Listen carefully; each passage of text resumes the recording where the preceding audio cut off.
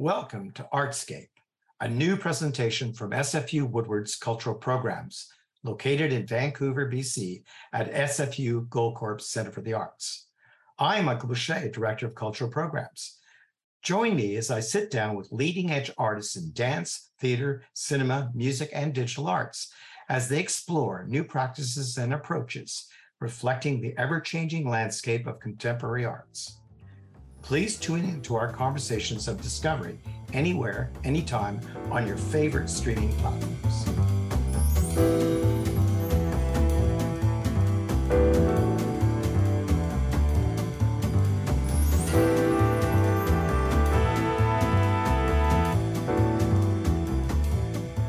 Welcome everyone to Artscape. We're delighted today to be having Curtis Woloschuk, Director of Programming for VIFF this coming year.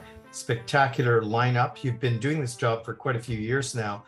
Curtis, if I just throw the book open, because it's going to be impossible to capture the full menu that you're laying out this year, which is pretty extraordinary.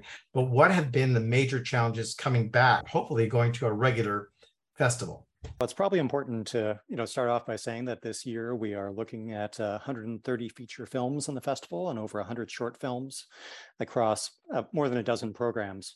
It really does represent a significant return for ourselves. We'll be back at a multiplex in the form of International Village. We'll be back at the Center for Performing Arts as a marquee venue. So I think that mounting a festival of that size, it's going to be over 350 events across 11 days, poses a few challenges. And some of that is in the arts sector. We've seen a large number of people initially during the first year of the pandemic who kind of worked a cycle of gig jobs, be it with us, then with Push, then with for Laughs, Jazz, who had that kind of circuit broken for themselves as to what their employment looked like.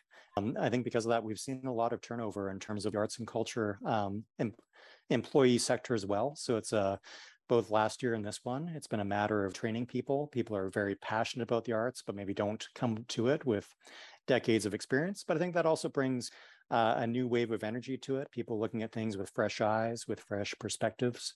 We're not immune to inflation of the current economic shape of the world as well. We made a decision this year to keep our ticket pricing on par with where it's been back to pre-pandemic days. And I think anyone who's been out for a sandwich recently recognizes that's not really the practice being employed right now. So it was a choice of how do we make the festival accessible to as many people as possible and make sure that we're not pricing culture out for people, while we're also trying to make sure that we're covering costs on a lot of, be it rental of venues or staffing, things like this, all of which have kind of escalated in the last couple of years.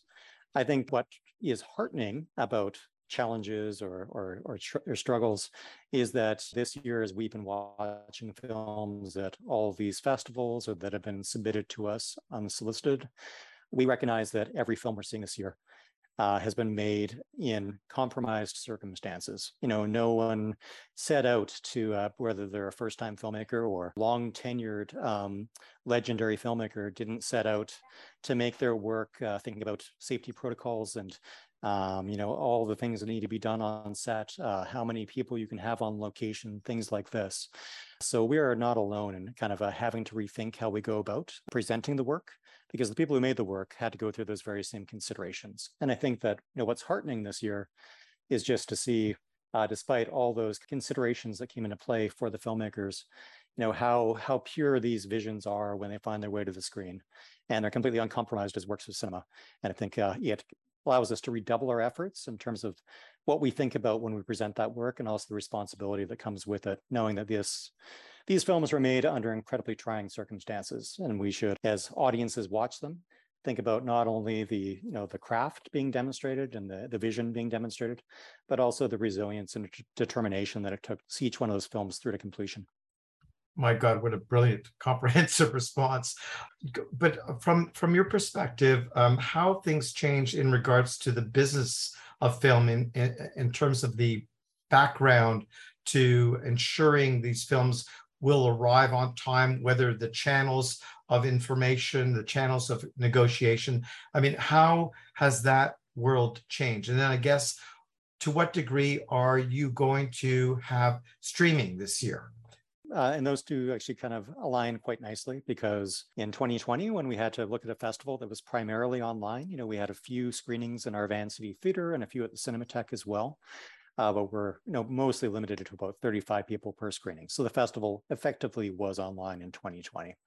But we did make the decision at that point to ensure that every Canadian filmmaker was receiving licensing fees, screening fees, things like this. Something we were hearing in the early part of 2020 from those festivals who'd gone online and filmmakers who'd participated was that it was a model that was, in some respects, much more sustainable for them, looking at kind of collecting licensing fees from this variety of festivals, not having the costs and time away from work that comes with supporting a film at a major festival as well.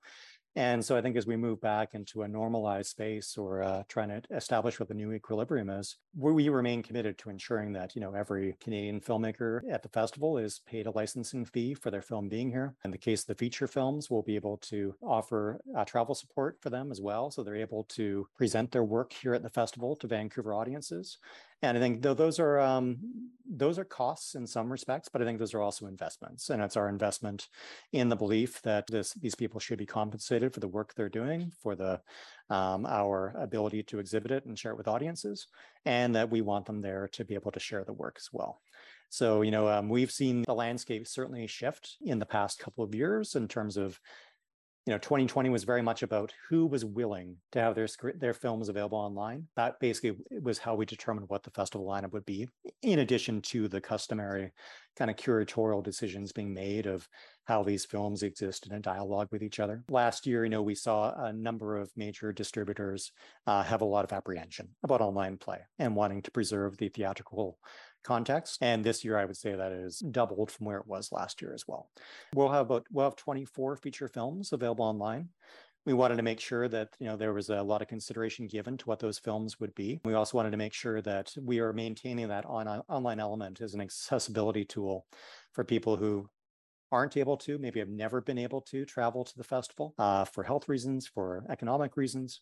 And it also allows us to expand our outreach into other parts of the province as well. So I think that there are some decisions we've made in terms of additional kind of operational considerations and costs for ourselves, but I think it makes it a festival that hopefully is more sustainable for both ourselves and the artists who we showcase moving forward.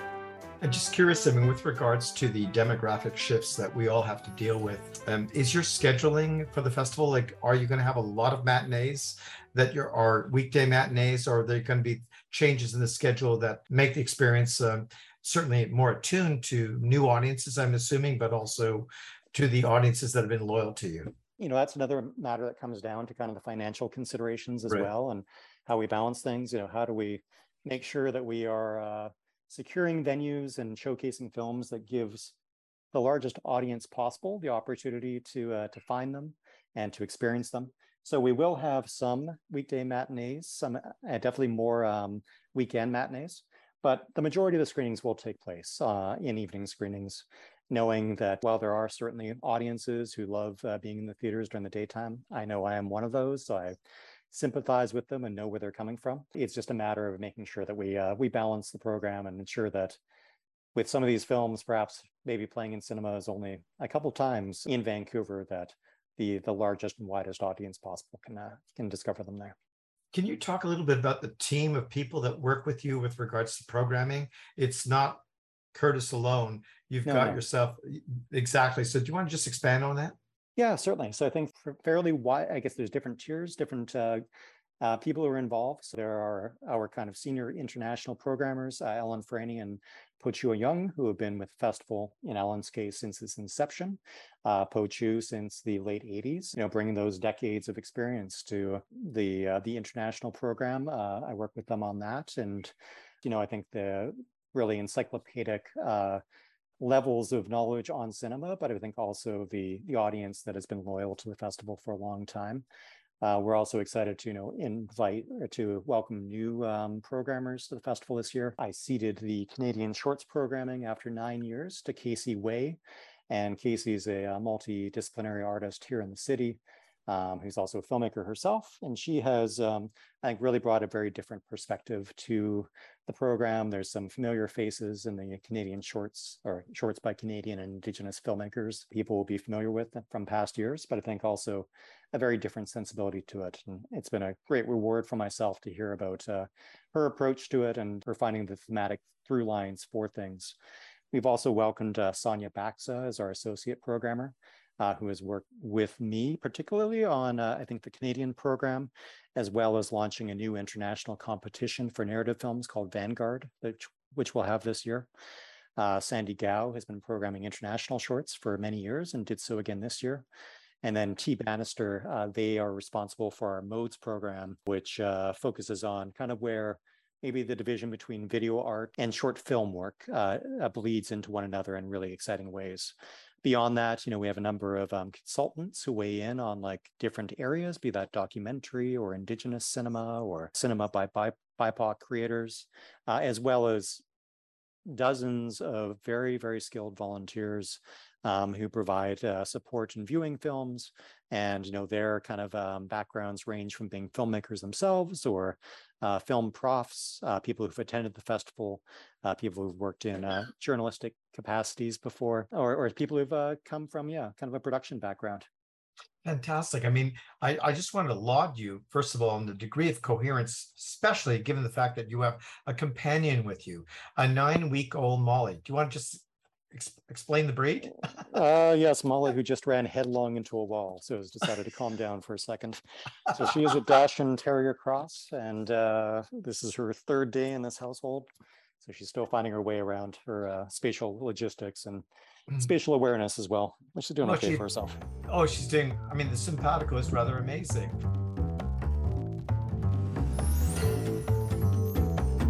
So I'm going to leave you with the last question for me is, for you personally, what is potentially the most exciting thing going forward with regards to this particular edition? Is there a particular film or a particular series, or is it a new initiatives? I mean, for example, you've got AMP, you've got all. So what is the thing that is a key personal highlight?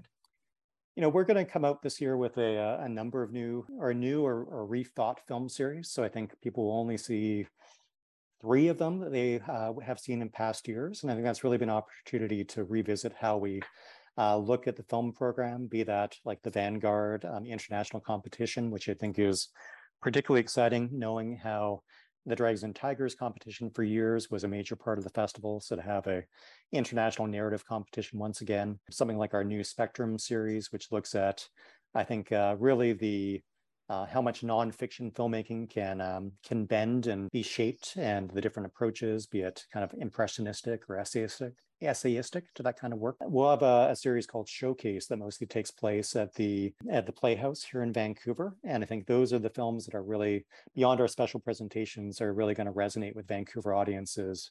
Films that stand out, I think, particularly for Vancouver audiences. There's a documentary that we'll have the world premiere of about Crystal Pite, the choreographer, called Crystal Pite, Angel's Archive, directed by Chelsea McMullen, who is a former Vancouverite. There'll also be 2 films that are coming to us from graduates of our Catalyst mentorship program, Antiochs by Ryan Amarcora and Jessica Johnson, 2 SFU alums, as well as Back Home by Nisha Platzer. And I think those are really exciting films by new Vancouver voices. Sophie Jarvis, another SFU alum, who's had a number of exceptional short films at the festival. Her first feature, Until Branches Bend, will play here on the heels of its Toronto premiere. Accompanying that, I looked the other day, and of those 130 feature films, I believe 65 of them will either be Canadian, North American, international, or world premieres, which means that Vancouver audiences will be the first people in Canada to lay eyes on like some of the best films of this year. So I think as we record this, I'm in the midst of scheduling or putting the final touches on the schedule. Being able to step back from it every once in a while, it's a really, really exciting program. And I think a program where we can say that there is something for everyone. There's another documentary from Kat Jamie about the legacy of the Vancouver Grizzlies, which will world premiering on October 1st, and looking to do a fun basketball activation outside afterwards as well. And then also a film like Black Ice that looks at the hidden history of Black hockey players here in Canada. and another documentary, Unarchived, which is by two Vancouver filmmakers and looks at really kind of the culpability of archives and archiving practices in the erasure of the history and culture of some marginalized communities, and how that's being restored now by different museums, many of them in museums and archives, many of them in Vancouver. Curtis, it's been a real pleasure having you, and thank you so much for the detail and insight you provide. I also want to just celebrate the fact that I believe we're into our 8th and 9th year partnership, and it's been a delight having VIFF on board. For us, it's our 10th, so we look so forward to continuing this relationship and building anew. And the way you guys have adapted, I know it's going to be a season of reinvigoration, but I think it will be an extraordinary one. So thank you so much, and wishing you every success with this. All right, well, I look forward to seeing you and everyone else at the festival.